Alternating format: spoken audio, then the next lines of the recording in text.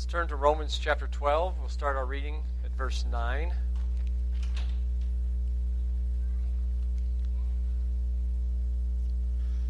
Romans 12:9.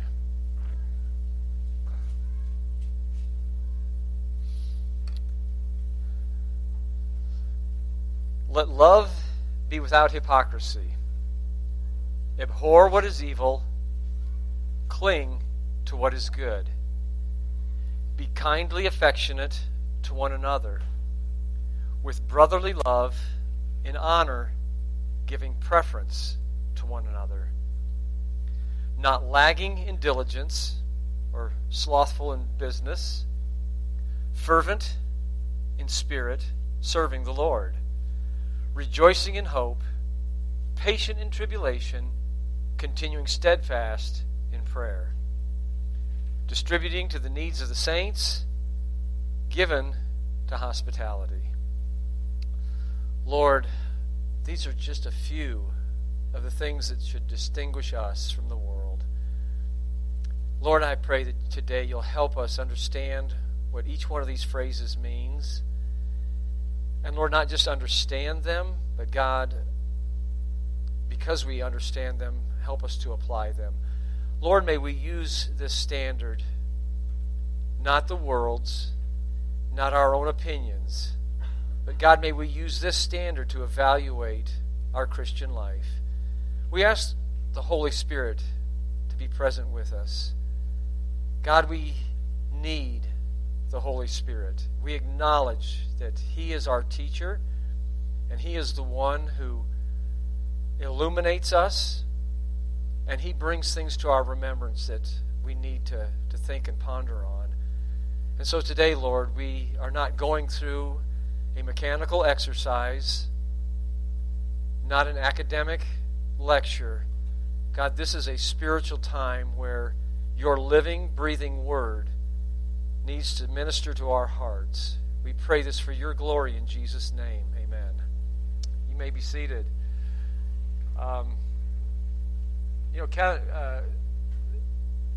Caleb shared that we're all sort of in different places in our walk and different things that we're facing. And I look around and I know all of you. That's the beautiful thing about a small church, is I know every one of you, and I pray for every one of you, and I know a little bit about your life, probably more than you want me to know. I don't know. But I know those struggles that everyone faces. And I'm glad that we don't always just put on a facade when we walk through the doors of this church. I greeted a sister this morning, and I said, "How are you?" And she says, "I don't know," pretty much. And I thought, well, can I pray for you? And she says, "No, it's just life." And I said, I relate. I know exactly what you mean. I've got my own struggles. I got my own problems. So I know what it's like. You know, we're all here. And I've already been, I wouldn't give up this hour, these 2 hours for anything else in the week. Because I came in with my tail between my legs. And as soon as Rick started teaching the Sunday school, I got into God's Word. I listened to His heart and the conversation that we had with each other. And it just lifted me. And I hope this hour has the same effect on y'all, that we're centering ourselves around God's Word. And He's given us, and Caleb robbed my thunder. I wanted to make sure that on his app on that phone that it really said that. I thought I came up with a clever title for my sermon, The Marks of a Christian Life. But apparently somebody already tagged that. But this really, you remember that book? Ron, I don't even remember who wrote it, but you could probably tell me, the 9 Marks.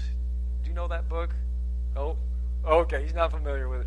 But there was this book going around that was really, really popular, and it was called 9 Marks. And it's a good book. In fact, I used it a lot when I wrote up our church vision and purpose statement, because it really outlines 9 marks that a church should look for and to shoot for.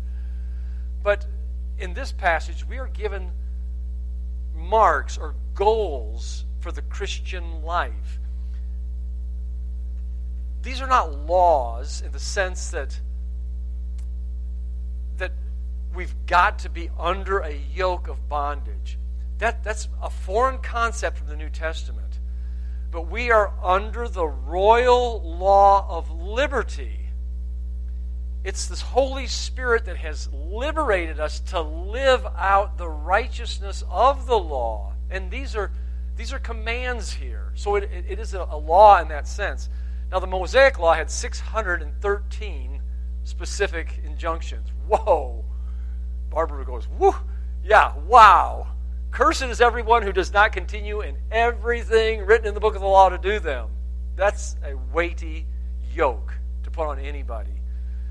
And Christ said, come unto me, all you that labor and heavy are laden, and I will put my yoke on you. My yoke is easy, and my burden is light. And so, when Christ's law and his yoke is on us, he doesn't abrogate the law. He says, I will fulfill the law within you. And so, as we look at the laws of the New Testament, don't ever assume that this is something that we do in our flesh or we do in our strength. We do it under submission and confession to the Holy Spirit. I quoted a little bit of Galatians, and I'll just finish that passage. For as many as are of the works of the law are under a curse, for it is written, cursed is everyone who does not continue in all things written in the book of the law to do them. But no man is justified by the law in the sight of God. It is evident. For the just shall live by faith. And the law is not of faith, but the man that doth them shall live by them. Christ has redeemed us from the curse of the law, being made a curse for us, for it is written, cursed is everyone who hangs on the tree. In order that, here's the purpose, in order that the blessings of Abraham might come on us through faith, that we might receive the promise of the Spirit through faith. So we fulfill the demands of the law through the enablement and the empowering of the Holy Spirit. That is the new covenant. I will put my Spirit within you. I will write my laws on your heart. So this can be a gauge for you and I of how well we are walking in the Spirit. And saying, Lord, I need to submit these areas of my life to the power of the Holy Spirit. The law of the new covenant is profoundly different. Now, I'm reading through the book of Deuteronomy right now in my devotions, and I'm impressed with the way that the Mosaic Law was written. In chapter 10, I think it's verse 11, maybe, I'm not sure, but God pretty much says, there's one thing that I require of you, and really it is to walk by faith. It doesn't say that explicitly, but it says that you would love the Lord your God with all your heart, with all your soul, and with all your mind. This is what God requires. And so even in the Old Testament law, it was all about grace. It was all about a relationship with God. But Jesus, when he came, he instituted a new covenant. And he gave a new law. And that new law was the law of love. When you and I are loving one another, we are fulfilling all the demands of the law. Jesus said, a new commandment I give unto you, that you love one another. Now that was not new in the essence that the Old Testament didn't say that. The Old Testament said to love the Lord your God with all your heart, and in Leviticus 18 it says love your neighbor as yourself. So in what essence was this a new law? Then he gets this little phrase, as I have loved you. That's how this law is new. The standard is so high, it is so impossible, that we come to Christ and we say, Lord, I can't do it. And I fall on my face and I put my faith in Jesus Christ. And I want you now to fulfill this royal law within me. And so the law has not been abolished in that sense, but we are under a new commandment, new in its essence, new in its source.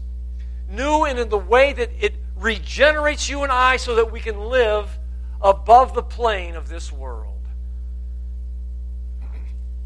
Romans 8, chapter 2 says this, "For the law of the Spirit of life," that's the law that you and I are now under. We are under the law of the Spirit of life. That genitive phrase actually has the idea of the law which brings life. The principle. The law of the Spirit of life, what has it done? It has made me free from the law, and then that law is described as the law of death and condemnation. That was the Old Testament. That was the law. The Spirit of life, that's the gospel. That is the good news, that Jesus died for sinners. And if I will put my faith in Him, I am alive in Christ. It's made me free from that old law that I never could fulfill. When Christ came, this is what He brought us. And Paul, I think, now that he's getting very practical about the mercies of God and how we present ourselves as living sacrifices. And now in verses 9 to the end of the chapter, he says, this is how we live out the Christian life. And I've got 4 marks for us to evaluate how we're doing this morning. The first mark, and the most foremost mark of a Christian, is genuine family love. So simple, isn't it? If we get that one down, and that's why I think Paul put this one first, all of the rest of them will just happen naturally. Because one of the other marks of a true believer, or a mark of a Christian who's living under the power of the Holy Spirit, is living life with passion. Love will give you a passion. When you love the Lord with all your heart, and when you love people, it will give you a passion for life. Are you missing the flair in your life? Are you missing a passion when you get up and you say, my life has meaning and purpose this morning? Start with love. It will give you a passion. And then the next mark that God gives is rejoicing in trials.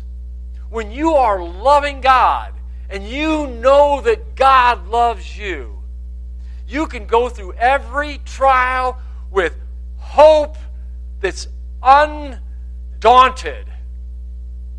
When you know that God is love and that everything that God brings into your life comes through His hand of love, you can endure it. You can be patient in tribulation.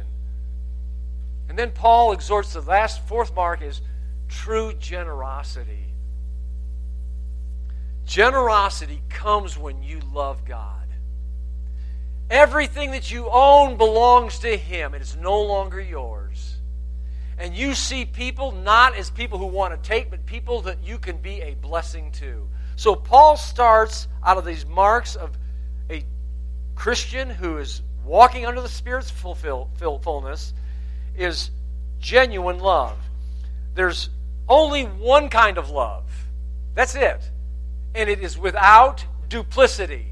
The minute you add anything to that love, the minute you add conditions to that love, it's no longer love. The Greek word is agape. We all know that word and we hear it a lot. But the word agape, there's 4 words in the Greek New Testament for love. And agape is that sacrificial, self-denying, no personal motives involved in it. So he says genuine love, or agape love, is without hypocrisy. The Old King James says without dissimulation. Because it means the exact same thing, just an old way of saying it. But hypocrisy. In the New Testament time, there were people who put on plays and drama. And if you were in that play, in that drama, the actors were often called hypocrites.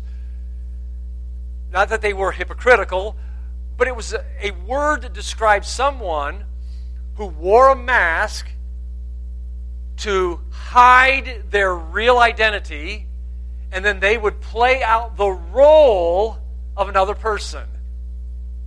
And when we are loving, and we are really putting up a mask, and we're hiding our real thoughts, our real emotions, that is not love. Love is transparent. Love shows you who you are, and it loves people where they're at and in spite of all of their faults. So that is the mark of a Spirit-filled Christian. The mark of genuine love without hypocrisy. Now, irreligious people are hypocrites just as much as churchgoers. I think we all know that, don't we? In fact, Jesus said, beware of the leaven of the Pharisees and the Sadducees, the most religious people around. The leaven of the Pharisees, Luke chapter 12, is hypocrisy. True, genuine love is without that. Love is characteristic by a dual discernment. Getting back to Romans chapter 12 where it says, do not be conformed to this world, I'm very, very afraid that we are being molded and conformed by the world's standard of love.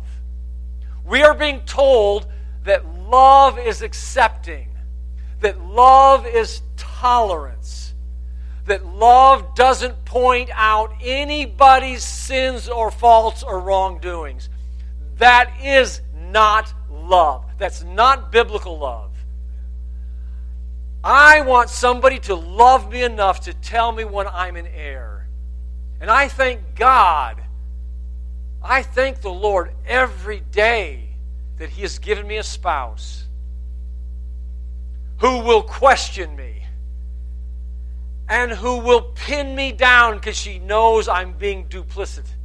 That's a good word for lying. I didn't want to say it.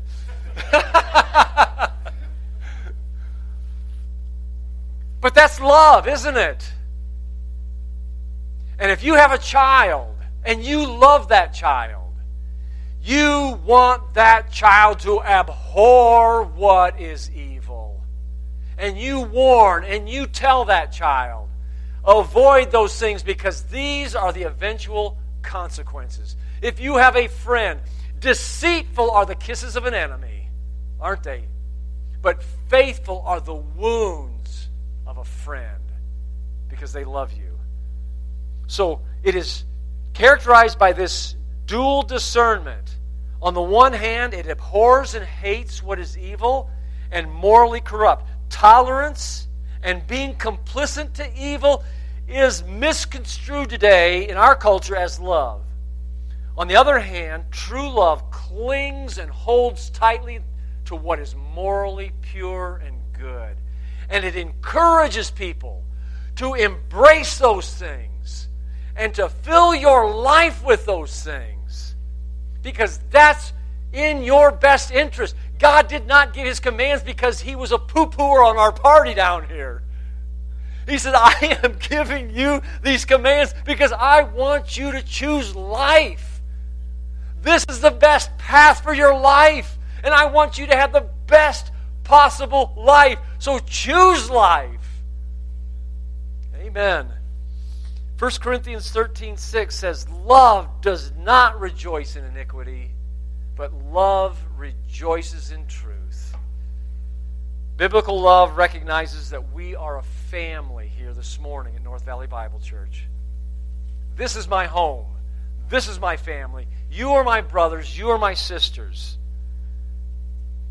1 John chapter 5 and verse 1 says this, whoever believes, I love it, it's so simple. Whoever believes that Jesus is the Christ, he is begotten of God, born again. And everyone who is begotten loves him who begot. That's kind of complicated, isn't it? So let's slow it down. Everyone who's begotten, that's you and I. Who do we love? We love the one that begot us, our daddy, God. So everyone who's alive in Christ, we love God and we love those who are begotten. That's you. That's our family. That's who we are as Christians. I loved what Caleb said. He's not here. I don't know where the guy went. But Jesus said this, and I'll kind of quote Caleb. It's not how much knowledge. They'll say, boy, that guy's a Christian. They will know that you are his disciples by your love one for another. And the Greek word for love here is Philadelphios. Philadelphia, brotherly love. It's this familiar family type love, a kindred love. Family love is reciprocal, isn't it? It's two-way. We love one another. That means you've got to be willing to receive love. That means you've got to humble yourself. If you and I are going to receive love, we've got to acknowledge that we've got needs. And it also means that your eyes are looking on others, how you can minister and serve to them. So it's reciprocal. And we do this by honoring. And the word to honor means you put weight on that other individual. And then the participle tells us how we do that. How do we honor people? By preferring them, giving them preference. That's hard to do. The Holy Spirit will enable you to do that. So we can measure our walk with Christ very, very well by that one verse. I love what it says in Philippians chapter 2 and verse 3. It says, let nothing be done through strife or vainglory, but in lowliness of mind let each esteem others better than themselves. Look not every man on his own things or his own interest, but on the interest of others. That is a definition of brotherly love. The next mark number 2 of a Christian, is living with passion. Let's look at this verse. Verse 11. Not lagging in diligence. So if you're going to do something, be busy about it. Be excited about it. Fervent in spirit, and then notice this participle at the end, because it tells why. Serving the Lord. Boy, that opens your eyes up, doesn't it? Why does God want me to be not lacking in diligence? Why does God want me to be excited and on fire about what I'm doing? Why am I to be passionate?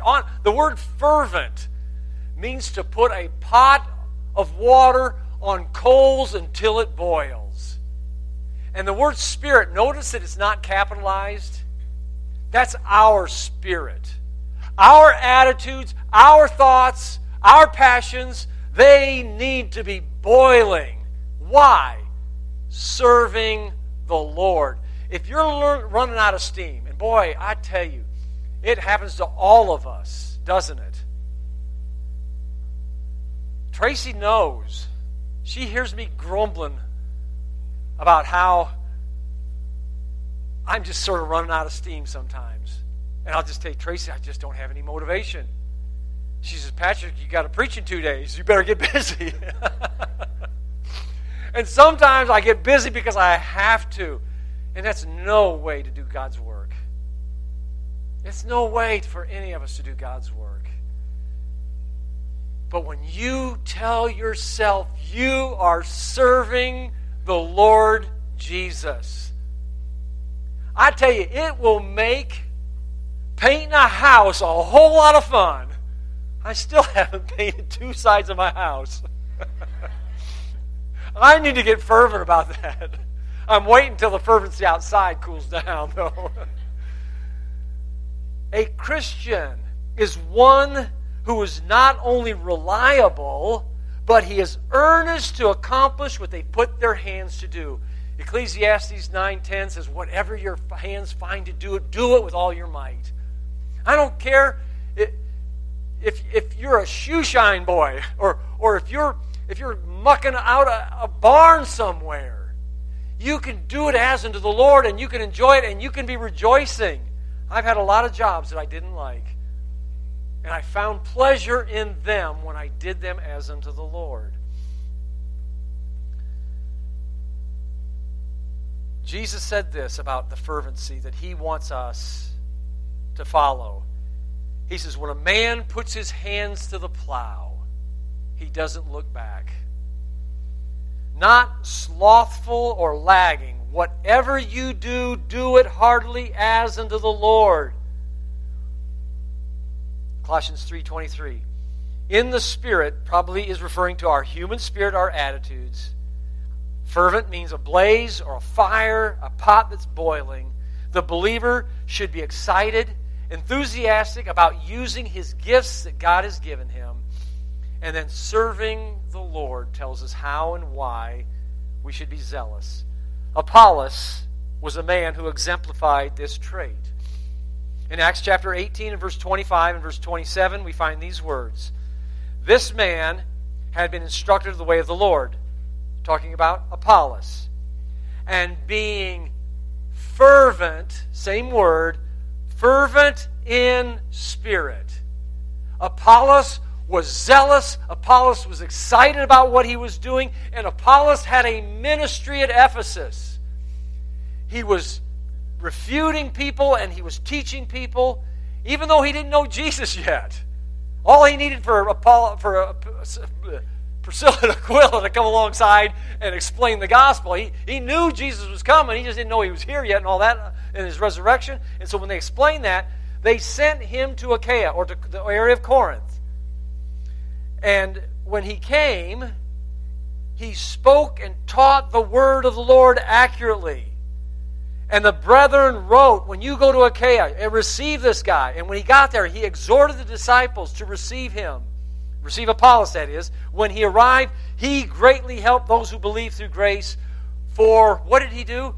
He vigorously refuted the Jews, publicly showing them from the Scriptures that Jesus is the Christ. Man, what a great guy to have in your church. Fervent in the Spirit. Vigorously debating with people to persuade them to trust Jesus. Our third mark is facing trials with faith. Facing trials with faith. Verse 12. Rejoicing in hope, patient in tribulation, continuing steadfastly in prayer.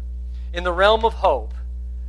Hope, and I'll refer to Sharon this morning. She was saying, I hope it's going to be better in heaven. And then she said, no, I correct it. I know it's going to be. But technically, Sharon was right when she said, I hope. Because in the Bible, hope means something completely different from our vernacular language here on this side of heaven. Biblical hope is the absolute certainty. Hope is the evidence of things not seen. No? Faith. Thank you. Faith is the... Well, never mind. I'm off on that one. Thank you, Tracy. Oh, well. Abraham believed in hope, right? Against all hope, because he counted God faithful who also given him the promise. Okay, that's my verse I was looking for. Hope is expecting what God had promised. He is also able to perform it. God promised to Abraham by two immutable things. One was his character that never changes, and the second one was his word. Because God could promise or swear by nobody greater. He swore by himself. So that by two immutable things, we might have strong consolation who have fled to him to find hope. And that hope we have as an anchor for our soul. So the mark of a Christian, when you're going through hard, difficult times, you're rejoicing in it because you have hope that God will work all things together for those who love God, who are called according to his purpose. Because God foreknew certain people, and he said, I know that I will work through them just like I've done for every one of my saints. And we can know for sure we have that hope. In the realm of tribulation, what are we supposed to do?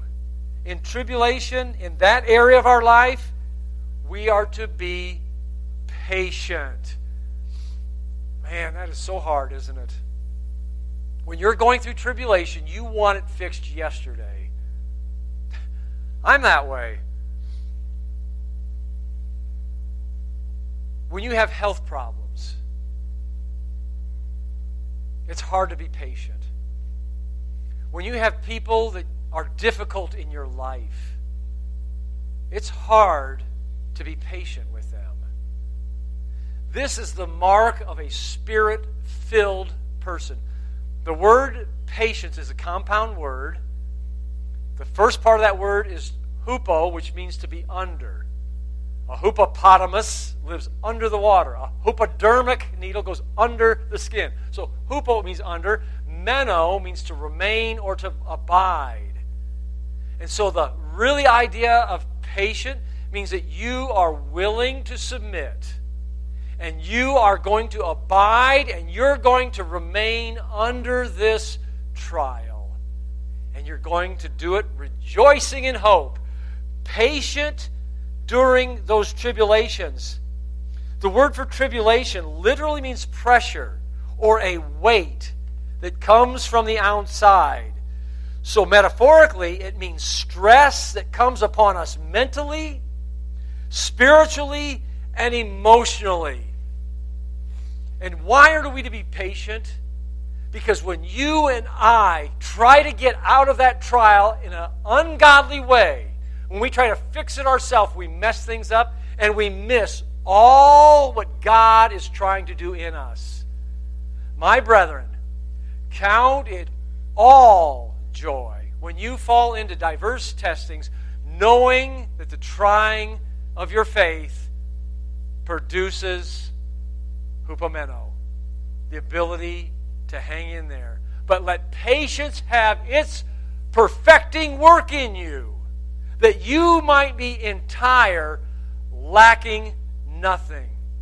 You think about the things that you have really learned biblically, and I bet you most of them have come through hard knocks and endurance.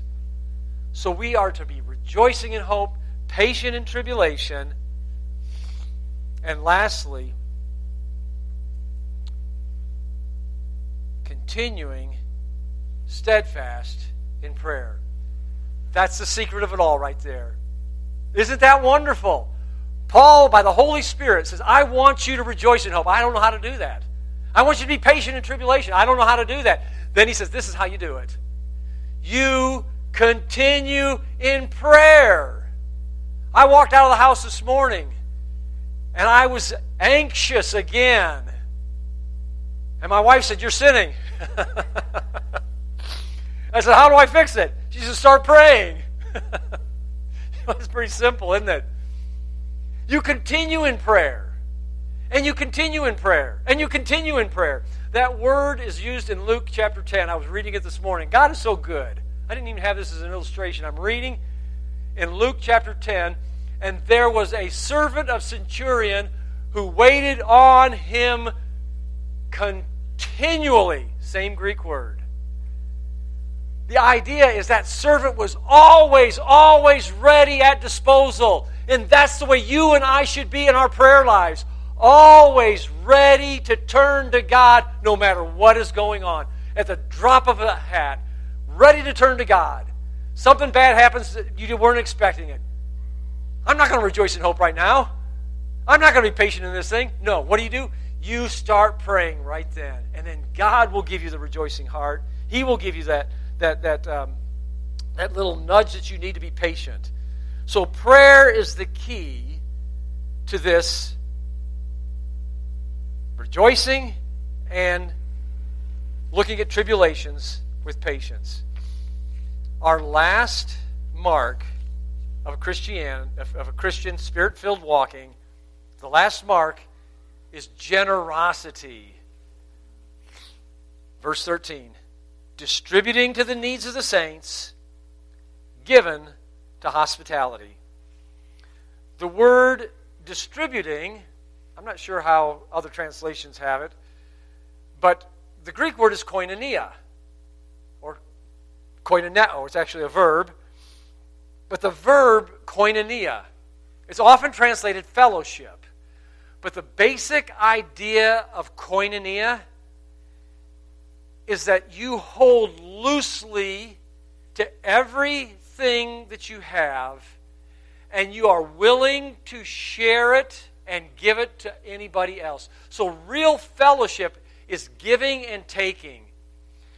And Paul exhorts us here to be fellowshipping, distributing, looking at everything. The other idea of the word koinonia is to hold in common. We have got to have the idea in our Christian minds, in our Christian life, that my possessions, my blessings are simply a conduit. That God, you have entrusted them to me, and I am a steward of what belongs to God's, so that I can then dispense it to those who have needs. Now that takes wisdom, doesn't it? Because we don't want to endorse someone's bad habits or unfrugality. But generally speaking, when we can meet a need without endorsing a bad habit, as believers, we need to be looking for those opportunities, carrying the burden with others. Others' needs become our needs, our responsibilities to meet them, because there's a oneness in the family of Christ. We meet those needs when it's within our power, and secondly, when it's within their best interest. Because sometimes it's not always in their best interest just to give a handout or to bail people out. Pursue hospitality. Now, I think of myself as a hospitable person. But that's not what this is really getting at. The word, let me read it to you. The New King James says, given to hospitality. The word translated given is dioko. Dioko is often translated to persecute someone. So that's the negative aspect of this verb. The positive side of dioko means that you actively pursue someone that you can be a blessing to. So it's not just saying, hey, I'm coming through, can I sleep in your bed? No, you go out and you are looking for people that you can actually help. That was the need in the New Testament era, and that's why Paul is writing this, but it's no different today. The word for hospitality, and you'll know this word, and I'll kind of help you, it's phileo xena. We've heard of xenophobia, haven't we? That's the fear of somebody who's different. But philoxenia, we are to actively pursue people that are different from you and I, so that we can show them the love of Christ. That is the mark of a Christian. The guy who rubs you the wrong way, and you go out of your way to befriend him. Or somebody that you know is going to need something from you, and you go and pursue that person to be a blessing to them. That is the mark of a Spirit-filled believer, is true, generous spirit. So now it comes for our test. We're going to do some grading here. Let's begin with genuine love. So just some questions that we can ask ourselves. How sacrificial is your love? Do we love only when it's convenient and when it's comfortable? That's not love. Second, how sincere are you in serving others? Do you love someone enough to correct them? Do we see the body of Christ as our family? Our second mark, are we passionate about the Christian life? Are we eager to volunteer your time, your talents, and your resources to be a blessing to the body of Christ? Are you eager? Do you look forward to alone time with God? Is that what you look forward to? Jeremiah said it like this: your word has become the joy and rejoicing of my heart. If it's not, you can correct that, not by striving harder, but by surrendering to the Holy Spirit. Number 3, Do you see your spiritual assignments all the way through to the end? That's someone who's fervent in spirit, earnest and diligent in business. Our third mark, how well do we do during trials? Are you rejoicing when you face something that's difficult because you have hope that God is going to bless this for His good and for your good and His glory? Are you patient? Do you stay encouraged when you don't experience immediate results? Are you still encouraged when you don't see the immediate results? Do you feel like giving in? That's a good indicator that we need to work on that area. Is your reaction when you find a trial, is your reaction to fret? Mine is often. Is it to complain? Is it to feel despair or self-pity? Or is your reaction to pray? Our fourth mark, generosity. When you talk with someone, how thoughtful are you about asking about their needs rather than dumping all your problems on them? Do you actively look for ways that you can serve others with your abundance and your resources? How willing are you to share with people who are different from you, that you naturally just wouldn't congeal with? Identify some mark this week is what I want you to do. Look at your life. Look at these verses. Come up with a simple plan to make an improvement, maybe just in one of these areas. Maybe it's generosity. Maybe it's love. Maybe it's the fervent and the passion. Maybe you need to refocus your idea of the trial that you're going through. But pick one of these. Ask someone in this church body to hold you accountable, or a spouse. Share with them what you want to work on. My last question is, would an outside observer, someone who's not a Christian, looking at these four areas in your life, would they be able to conclude that you are a follower of Jesus? Why or why not? Let's close with prayer. Father, God, thank you for your word.